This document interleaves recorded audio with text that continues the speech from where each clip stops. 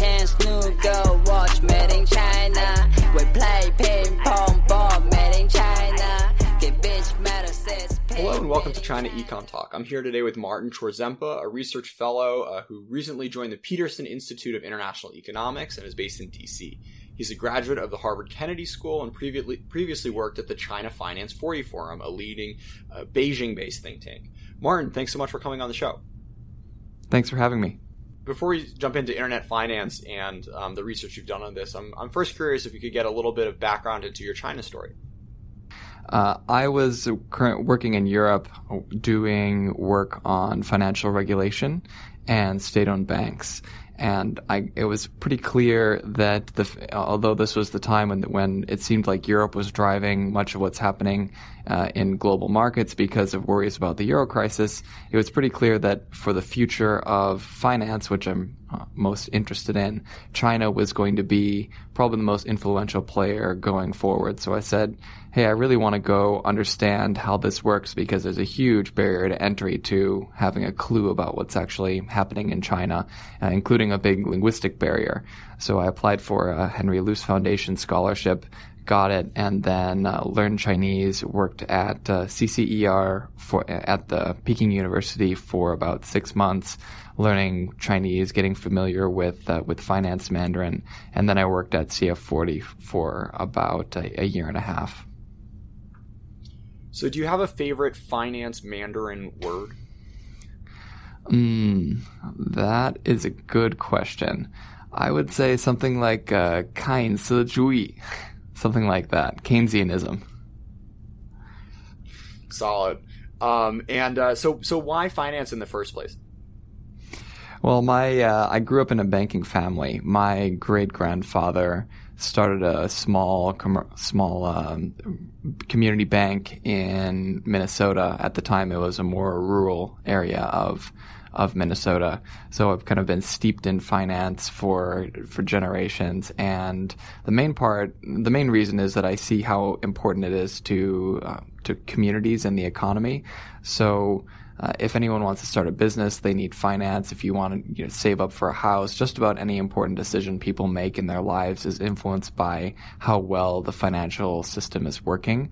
And although ideally you don't really have to see it very much, ideally it just kind of works. And there's a lot of work behind the scenes to make sure it's well regulated and the incentives work in the correct way so that everything functions really well. So I just think it's interesting and important. So one of the most salient features of the Chinese financial universe is that half of Chinese have no credit history, which is a big impediment for folks getting loans, starting businesses, buying houses, whatever else you want to do with capital. So could you talk a little bit about how China got to this state and fell behind on this metric of where most other developed and many other developing countries are now? Sure. Well, in a way, it's almost like it never started. So, for much of the early history of the People's Republic of China, there was only one bank. It was the People's Bank of China, and that really only functioned as as sort of like a check business in a way. It's like the plan determined by Communist Party officials determined which entities get what money, and then those funds were just dispersed in whatever amounts the plan prescribed to those places. So in that kind of environment, as you might imagine, there's no consumer credit. You can't go out to a bank and get a loan to buy a refrigerator that you can't afford yet, and there was no mortgage market because there was no private ownership of homes, really. You would get your home assigned by the work unit. And therefore, when you have a country like the U.S. where people, especially in, the 50s, 60s, were buying all sorts of things on credit and building up credit histories, China never really was able to do that because there wasn't a consumer credit market. And for a long time, even when there was a little bit of a consumer credit market and a mortgage market, say in the 90s, some of the state-owned enterprise reforms led to there being a more of a private home ownership market, there really wasn't the kind of system in place that allowed sharing of data between financial institutions. So what's really important for making the market work is if I get a loan from Bank of China and I pay it back, and then I go later on and I get a better deal maybe from ICBC, that ICBC knows that I got a loan in the past and I paid it back, and therefore I'm probably a pretty good credit risk. They should give me a good priced loan. But if there's no sharing, then you have on the consumer side that problem. You don't have a way to prove to other lenders that you are a good credit risk. But also, if I defaulted on that Bank of China loan and I'm a bad credit risk and I come to ICBC, they might have no idea that I'm a bad credit risk unless they were able to get information from their rival. And these systems are very difficult to set up, and China's been working hard at it. The main system for this in China was set up around 2004. So they have had a much shorter history, much less time to build up these kind of credit scores compared to other countries. So I guess it's not really fair to compare them to countries that have had capitalist systems for a few hundred years now. But do you have any sense of how Vietnam, how other second world post-communist, well, let's leave that discussion for another time, but other post-communist countries have tackled this issue?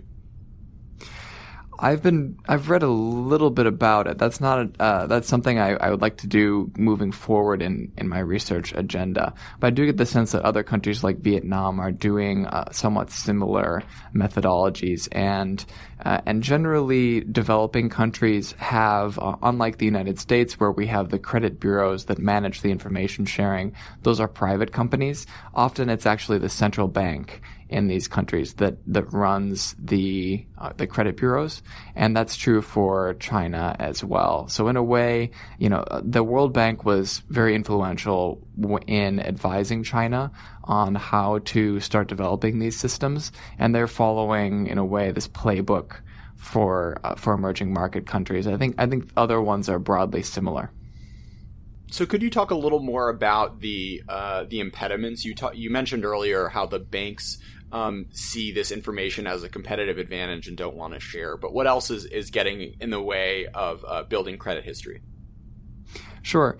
Well, I would first separate two different types of data to put some structure on the question.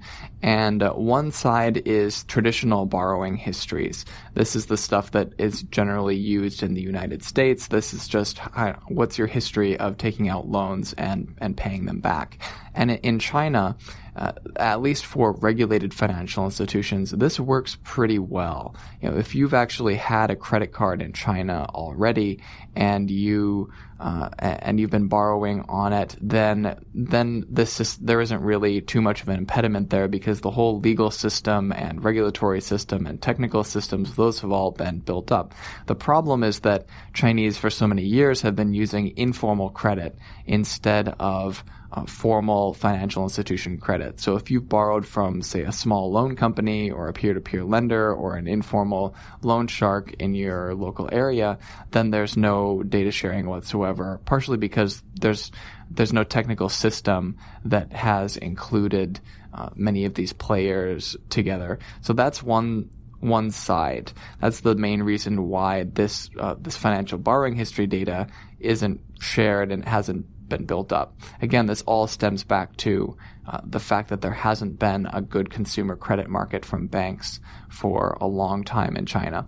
But then the other side is, we can say, is there a way to leapfrog and to generate credit histories and credit scores that allow you to lend more easily to people without necessarily having to wait until they've all borrowed? Because the borrowing in the first place is the hard part. If you don't have a credit history, a bank isn't going to be very excited about lending to you. But and there we can potentially use all sorts of other data about you to get a sense of how good of a credit risk you are. But all this So data. let's talk about the biggest entrant into that market, Alibaba's Sesame Credit. I just want to let everyone know that I clock in at a respectable 619. Not top of the line credit score, but I could be looking a lot worse. So where is Alibaba getting this number for me? And what is their vision for what this credit score can do? Sure. So Alibaba has about they say about 5 different areas of evaluation that determine your score. These are quite vague, and it's unclear what exactly they mean. There are things like your borrowing history, which you would expect, but other things like the strength of your social network. I think it's like Renyong or something like that. And but generally, the sense I get is that this is data that Alibaba has on you. So if you use Alipay, they will look at the payments that you make in and out and maybe back out a sense of what your income is likely to be. They'll look at your purchase history on Taobao, which again might help give them an idea of how much income you have. And then if you've done any borrowing from Alibaba, then that will go in there too. You can choose to share other data with them, but generally the main crux of what they're using is Alibaba data. So, a Black Mirror episode from last season called Nosedive, I don't know if you've caught this, but was basically yes. A dystopia of every single person rating every interaction they encounter, and the main character starts getting an attitude and ends up getting thrown in jail because enough people give her such low ratings that she loses her house and her whole her friends, and her whole life falls apart. There's certainly an optimistic story here of these numbers being created from alternative data and then giving Chinese people the opportunity to get better rates on loans than they would have otherwise. But what's the potential dark side of using all these different data streams and giving power to private companies like this? Yeah, so that's a really good question. There are a lot of potential downsides, mainly around privacy and potential discrimination around data. So if you think about generating a score, you said, how does Alibaba come up with this number? If you're calculating based on pretty clear financial information like someone's borrowing history, there's a pretty compelling case to say that your borrowing history shouldn't really be something that private. I mean, there's a good reason to share this among institutions because everybody overall gets a better credit market. But when you start getting into things like what your shopping history is, who you're paying, and all that gets into much more personal aspects of an individual's life, and you don't necessarily want to share that with a lender. You might begin to, if you think about the incentives for credit scoring based on traditional metrics is, you establish a history that you've borrowed before and you pay everything back. It's pretty straightforward. You demonstrate that you're a dependable person. But once they start basing it on your shopping history and the people that you interact with, then you start to say, well, do I want to interact with somebody who has a bad score? I know they're a good friend and everything, but Alibaba says they have a bad score, so maybe I don't want to be splitting bills and sending them payments because I can lower my score. And you have all sorts of incentive effects that start to look a little more worrisome. And maybe if they're tracking your location and some of these other sides, then you start to worry much more about privacy, and it becomes much more subjective.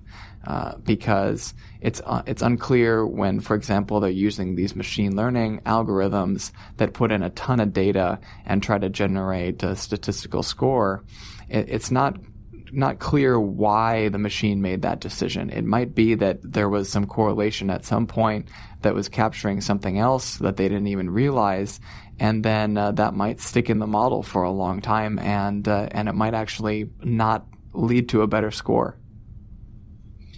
it's important to emphasize for listeners who maybe don't live in China just the amount of times over the course of a day you would interact with Alibaba products. So Taobao, as Martin mentioned earlier, is like a giant Amazon, where you're buying more stuff than you need. They have investments in products all, in hundreds of different companies. So every time I get on an OFO, I am, feeding data into, whether or not I'm riding a bike every single day. The amount of, data these companies have is really astounding. And, as much as Americans may be scared of Facebook knowing everything they do, there's a different level of, pervasiveness that these Chinese conglomerates can really dig into, which has good and bad sides, as you mentioned. The optimistic and the pessimistic story of these credit scores is really I think a unique development in the world. Yes. And I would add as well that actually many of these companies, at least in the United States and also to some extent in China, that claim that they're using millions or thousands of data points and they use all sorts of buzzwords like machine learning, AI, big data, algorithm, all of these words, and they haven't actually had that creative results. So my sense after looking at this for a few years is that actually the holy grail, the best thing you can do is just base it on traditional borrowing data. And the advantage of all this alternative data and extra monitoring stuff is mainly, can you generate and give credit to people that don't have a regular borrowing history? And the goal should be you use this to develop a borrowing history that is traditional, like FICO in the United States, that's the main provider of credit scores, and then you don't really have to look at all this alternative stuff anymore. So it's like an interim stage to get you to where, say, we are in the United States for most people.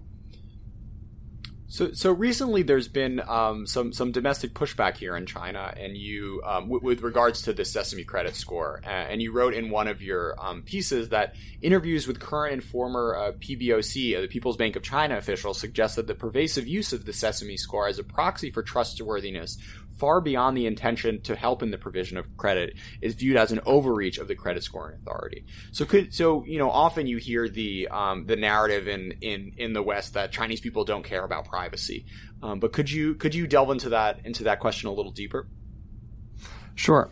So on the privacy side, what we're seeing is a change in China. There's more of a privacy consciousness than in the past, and part of this is just a result of accumulated, frauds and problems. So I'm sure you've experienced by now in China all sorts of fraudulent text messages and possibly also emails and phone calls trying to sell you wealth management products or something, and you wonder, how did they get my information? How did they get my phone number? And part of this is because companies are leaking like a sieve. These companies are leaking information and selling their clients' information for money so that they can profit from it, and then other companies then use that data to try and give you, say, pretend that they're your bank or something else. And Chinese people are just getting tired of this. And the way to get around that is hopefully to improve the privacy, so that you have to give less of your private information, say your contact information or anything else, to the companies you interact with, and that those companies, once you give it to them, will not share it with other ones. That's one side of the puzzle. And then the other side is with the regulatory authorities. And in this case, what we have is, the reason that Sesame Credit exists is that the central bank realized it was not going to be able to add much of this alternative data to its own credit bureau, and said, maybe Alibaba can help do some supplementing and improve financial inclusion. And they did the same thing with Tencent and Ping An and others. Alibaba's just been the most successful so far. And what has happened is that they wanted to use this to expand credit. but Alibaba has used it, Ant Financial, has used it far more than for credit. It's used to waive a deposit for, say, when you're checking into a hotel or renting a car, or even for a dating app or getting a visa to Singapore, all these other things. And the Chinese government says, who gave Alibaba the authority to say whether someone is better or worse risk for a Singaporean visa or a car or something else? They said that these licenses are generally meant to deal with credit. Now, this does bring up an interesting point, which is, how pervasive credit is in the modern economy. When you might not think about it as credit when you are renting a car, but actually, in a way, they're providing you credit. They're hoping that you will return that car in the right, in a good state, that you won't crash it, that you won't steal it, that you will, if there's some sort of problem, you'll be able to pay back. And generally, in places like the United States, because we have credit cards all over the place, we don't really see many of these deposits. We just come in and you check into a hotel and they swipe your credit card. And that's there so that they don't really have to trust you. They know that if you put some charges on the room and try to run away, they can charge your credit card. But in countries like China, where credit cards are not so common, this is a much bigger problem. And China's authorities are really struggling with how to create this balance of having more seamless economic transactions through credit, but also limiting the power of private companies in being the ones who determine who's eligible for what. So now let's turn to another one of your research focuses, the peer-to-peer lending universe in China. So what is this business and what need is it trying to fill? Sure. The main area that this fills is what I mentioned before, this gap in the consumer credit market. In the past, if you're Chinese and you want to borrow money for either just this month your income didn't match your expenses, or you want to borrow to start a business, or you want to borrow to buy a car or something like that, there were very few options available for you.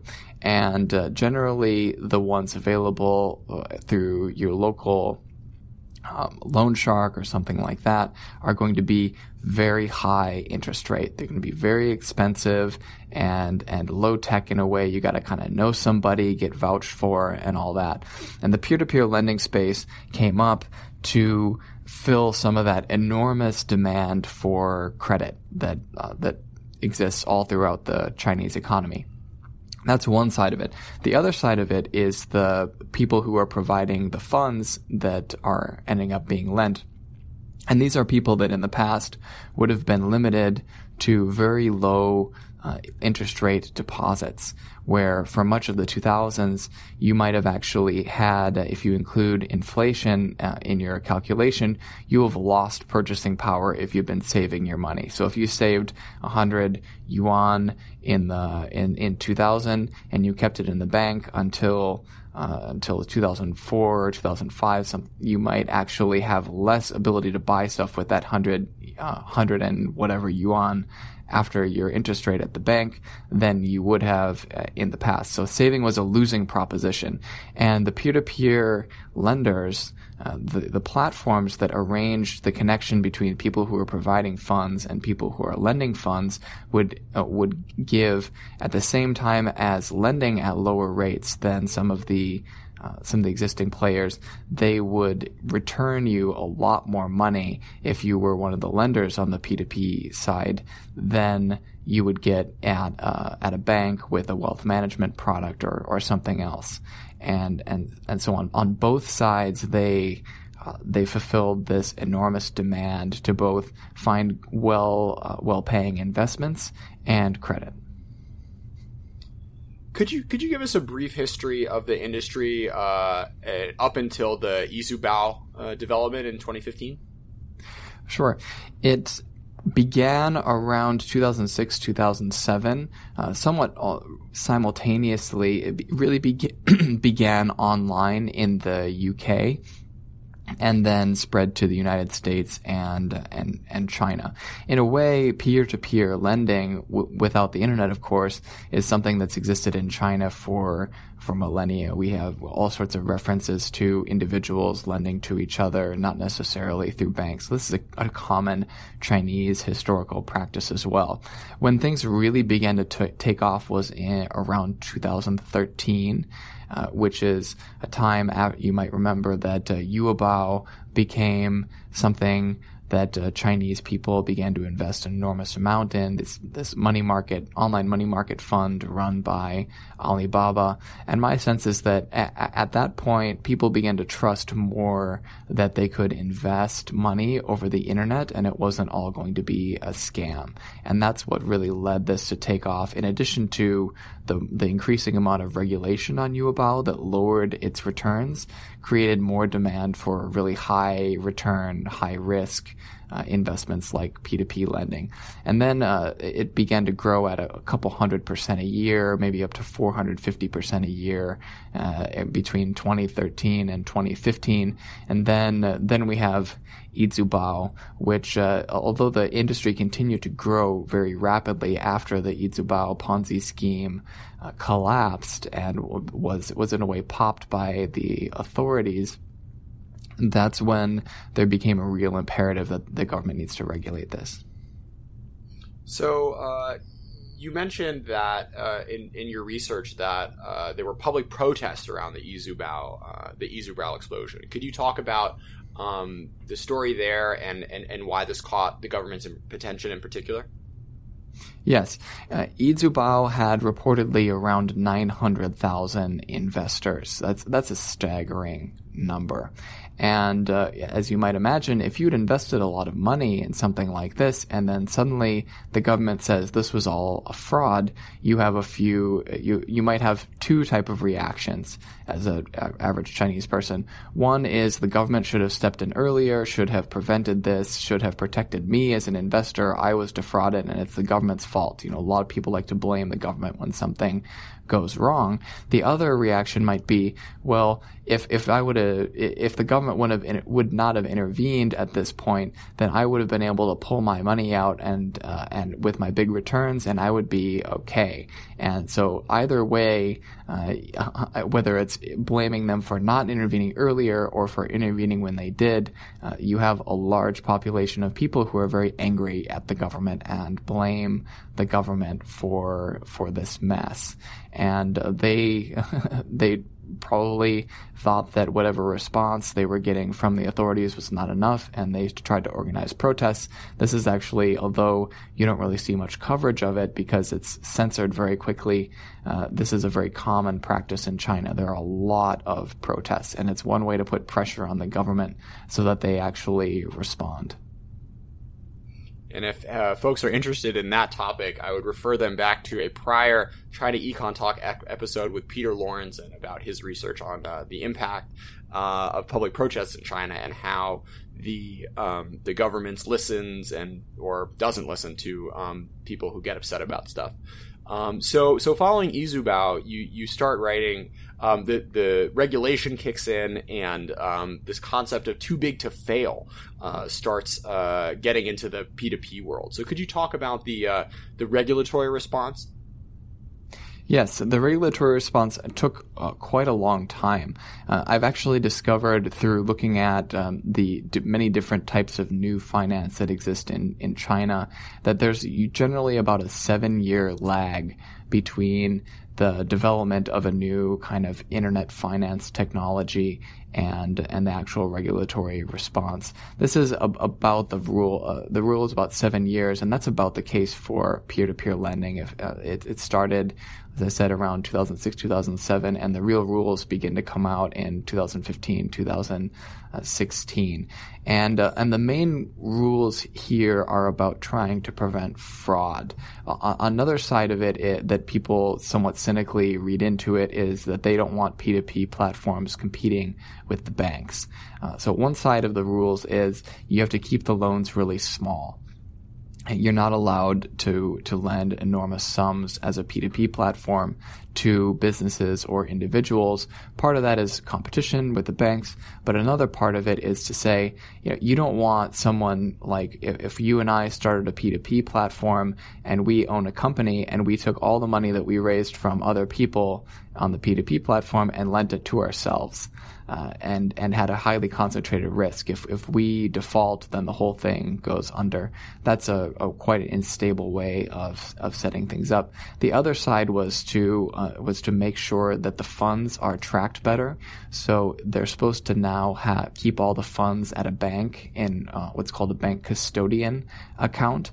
And there the bank is responsible to a great extent for making sure that the funds actually are there and exist and they're not being siphoned off by the operator of the P2P platform, so that if they try to run off with the funds that people have trusted with them to invest, that doesn't really work. The idea is to turn these guys instead of into financial intermediaries into information intermediaries, where they're mainly trying to price the loans and match borrowers and lenders rather than being a lender themselves. Could you talk about the perverse incentives that these banks face when or that the government has to work around when trying to enforce these regulations? Yeah, it's really tough, especially if, as what's the case in China, that the local governments end up being the main bodies regulating these things. And that is, if you are especially a less developed locality and these P2P platforms bring in capital from all over China that can be used to help develop your local economy, that's something that's highly beneficial. And the person who's bringing that money in is going to be quite influential in the community. So you have to deal with this tough trade-off. The other side is that this industry got so big so fast, reaching over $100 billion in outstanding loans in just a few years, that if you suddenly crack down really hard and you shut all these guys down, then you have enormous protests on your hands. Like the Izubao case, because people see that they're losing money, and you also create a disruption in the economy. But many of these things are Ponzi schemes. They might be zombie platforms that are probably defunct and insolvent, but are still operating and often still getting bigger. And you really don't want it to get bigger, so the eventual problem is worse. And that creates a really tough. I would not want that job, being the regulator for this industry. When you talk to these folks, do they seem downtrodden? Absolutely. Overworked, underpaid, underappreciated. So one of my favorite details from your writing is talking about how there are some office buildings that now refuse to rent office space to P2P lenders, worried that they'll have protesters outside should the companies go belly up. Yes. Yeah. So could you talk about the consolidation of the industry?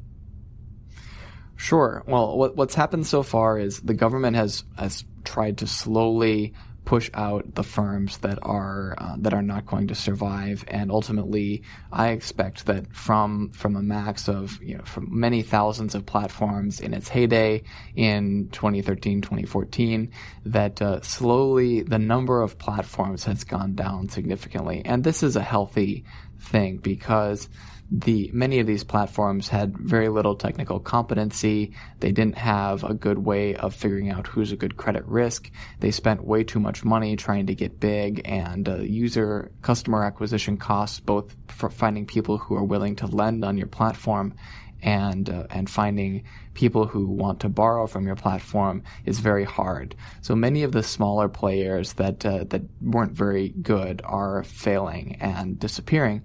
At the same time, the overall amount that the industry is lending is going up, and that's because some of the more sophisticated, larger players are being successful. And the way I see it, there are going to be two kinds of firms that will be successful in the future in this market, especially as more regulation comes in and it becomes a little more difficult to just start up and operate. One is the very large general purpose guys, probably related to a larger group like Credit Ease and Lufax, which has kind of pivoted away from peer-to-peer lending, which is related to Ping An, a very large group, so they have more access to data on some of this. These kind of large guys will survive. And then also I think there's room for a good amount of P2P lenders that lend based on a specific niche. So they might really understand lending to a certain type of small business or a certain type of borrower using a certain type of collateral, and they might have a lot of specific expertise that helps them lend effectively in that market. But I think from thousands it's going to go down to probably 100 or less P2P platforms eventually. So I want to turn to the money market funds that you mentioned earlier, Yuebao, and such, because I think this is an important aspect of the internet finance economy that folks should understand. So could you give us a bit of a taste of what's going on with Alipay and WeChat and these money market funds and how they've changed how Chinese people think about where to put their money? Yeah. So in the past, the main place that people would put their funds would be in deposits in the bank. You get your pay and it goes right into your bank. But Alipay had this at the time before it was even Ant Financial, had this idea that you could take them.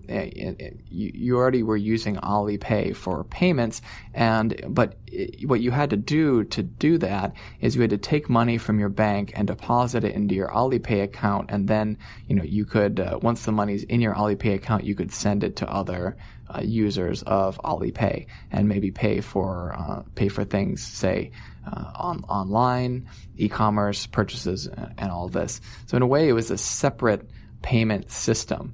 And the problem if you're Alibaba is there's no incentive for people to keep money in these accounts.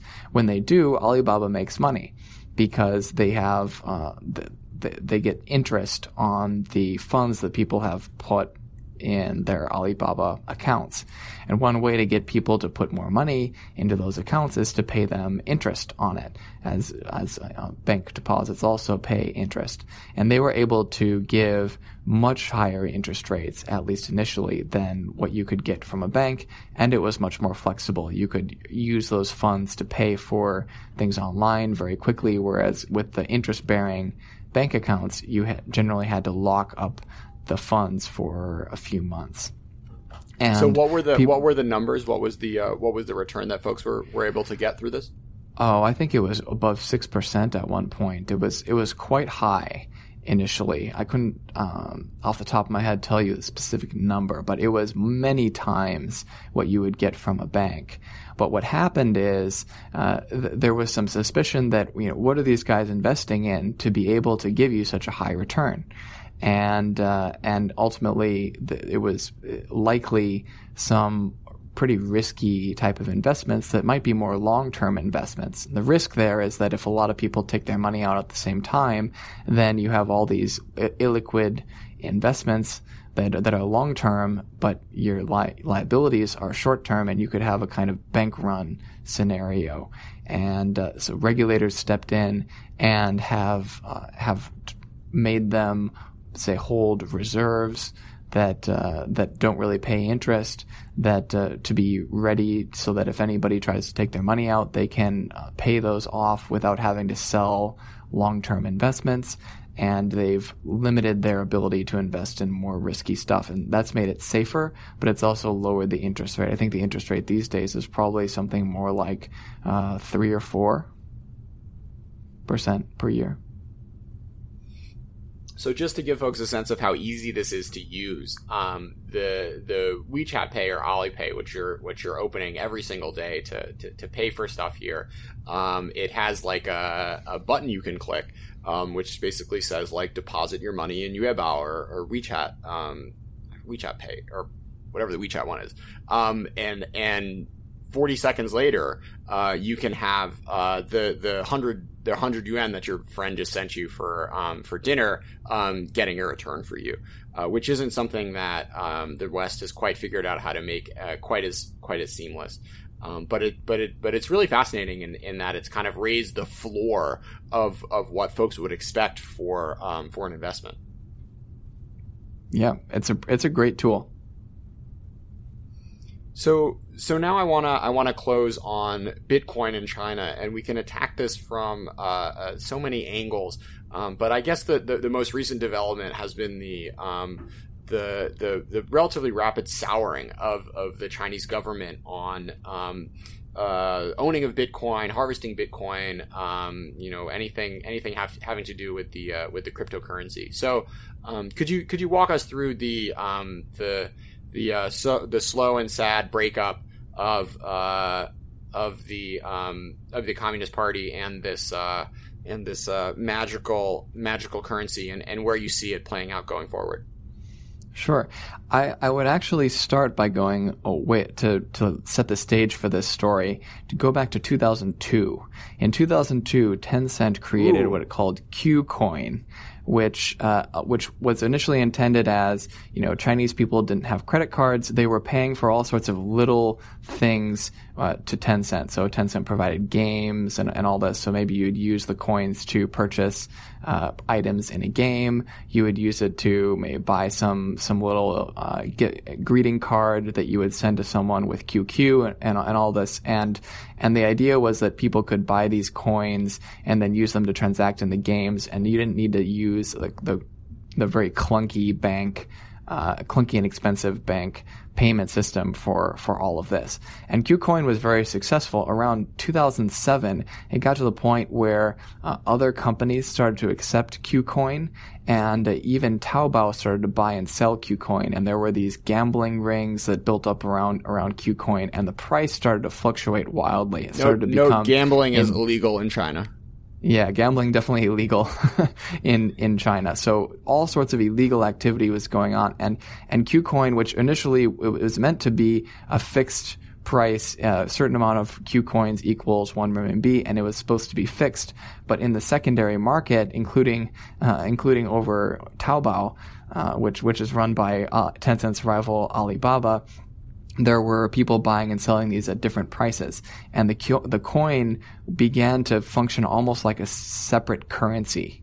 And there was a whole mania around people trying to buy up these coins, and the central government wasn't a fan, and they regulated it in 2009 and said you can only use it, you can only use these kind of virtual currencies created by gaming companies at the company who has created these tokens, and that ensures that this is not actually going to be a parallel currency. It's not going to be a separate payment system. It's just a way of it's like gift cards.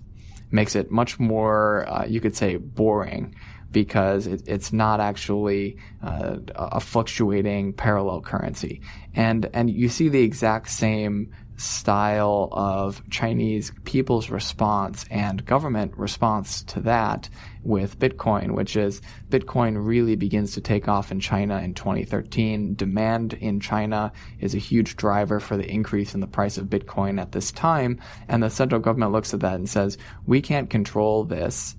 We can't control Bitcoin. It looks like it's a way for people to get involved in all sorts of illegal stuff that we don't like, that they couldn't do without it. And we don't want a parallel currency operating in our country that we can't control. So in 2013, they already cracked down and said, this is a commodity. If you want to hold it yourself, you can, but we want to, you're not allowed to use it for payments. We don't want banks using it and all that. And it's just a way of nipping in the bud something that could potentially challenge their control over the monetary payment system and also financial stability. And so things cooled off quite a bit in this period. Exchanges continued to operate. The government for a while was trying to figure out how they can help the exchanges that allow people to buy and sell Bitcoin to comply with more of the anti-money laundering style regulations.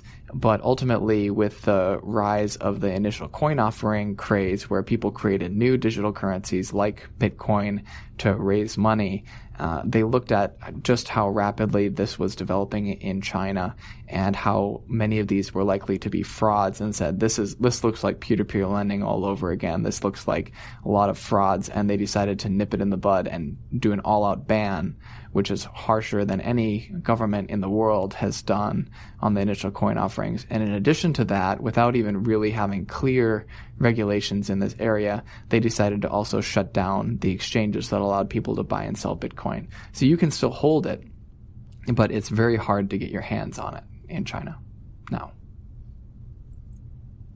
So we're talking. We've talked a little bit about the Chinese regulators sort of as a monolith. But I asked you a personal question about how these guys or guys and gals are overworked and underpaid. But could you give us a bit more of a human and a bureaucratic sense of what the main regulatory bodies are, who's staffing them, and kind of what their personal incentives are when it comes to dealing with all these sorts of internet finance issues? Yeah, that's a big question. So the most important of all the actors is definitely the People's Bank of China, the central bank. And these people are generally viewed as being the most pro-reform market kind of bureaucracy within the Chinese government. They're concerned with the stability of the economy, the well-functioning payment system, and also with encouraging innovation and economic development. So at times, if you want to regulate more tightly to ensure that things are working with stability, you might lower innovation. And they've been at different times more or less encouraging of, quote, financial innovation based on how the kind of risks that they perceive versus the potential reward for the development of China's financial system. Then you have people like the banking regulator, the China Banking Regulatory Commission, or CBRC, and they're the main regulators for the more day-to-day type of supervision of the banks. But again, they are mostly creating policy in Beijing, and the people that implement that policy tend to be people in local finance offices in the cities. Those guys do the most of the dirty work of actually inspecting these companies and making sure they're complying with the rules that are laid down in more broad strokes from people in Beijing. Well, I did throw a big one at you for your last question, but I think you handled it wonderfully. A final question on a bit of a happier note. So say you were to quit your policy analysis job today and wanted to join an internet finance company in China. Which one do you think is doing the most interesting stuff, and where do you think you could have the most fun in?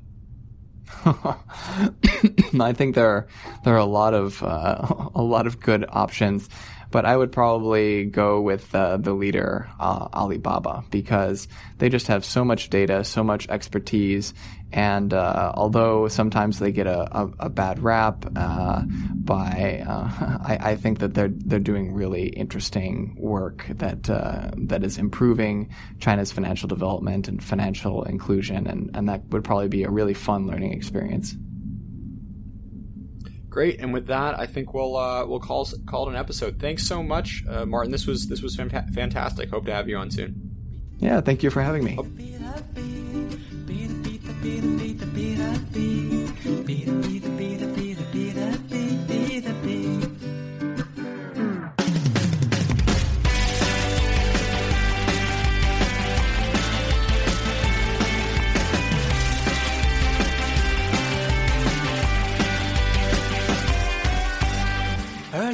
年的某天，你诞生在这疯狂欢谈的世界，到处都被不同的中心牢牢控制。你的出现改变了世界，用你温暖开放的胸怀，融化所有的墙，让人们自由。你的公平消除了所有的不平，你的坦诚击退了所有的质疑，你的透明让我们彼此相信，你的阳光照亮了我们的未来。比特币，比特币，这里注定你是个奇迹。比特币的比特币的比特币，神秘的比特币。比特币的比特币的比特币，世界从此因你变得更美丽。比特币的比特币的比特币 ，I love you 比特币。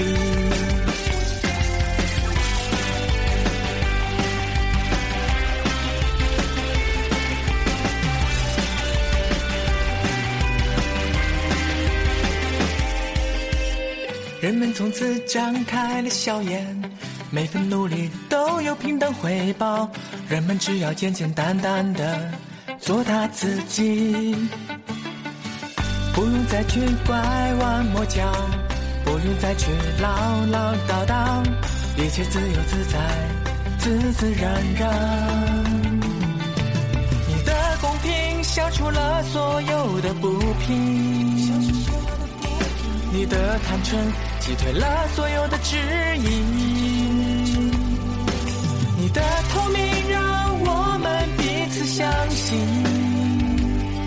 相信原来我们都是比特币。比特币的比特币的比特币，生来就已注定你是个奇迹。比特币的比特币的比特币，神秘的比特币。比特币的比特币的比特币，世界从此因你变得更美丽。比特币的比特币的比特币 ，We love you 比特币。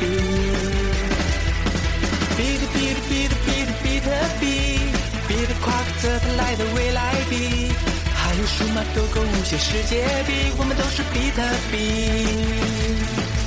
比特币的比特币的比特币，比特币的比特币的比特币。比特币的比特币的比特币，我们都是比特币。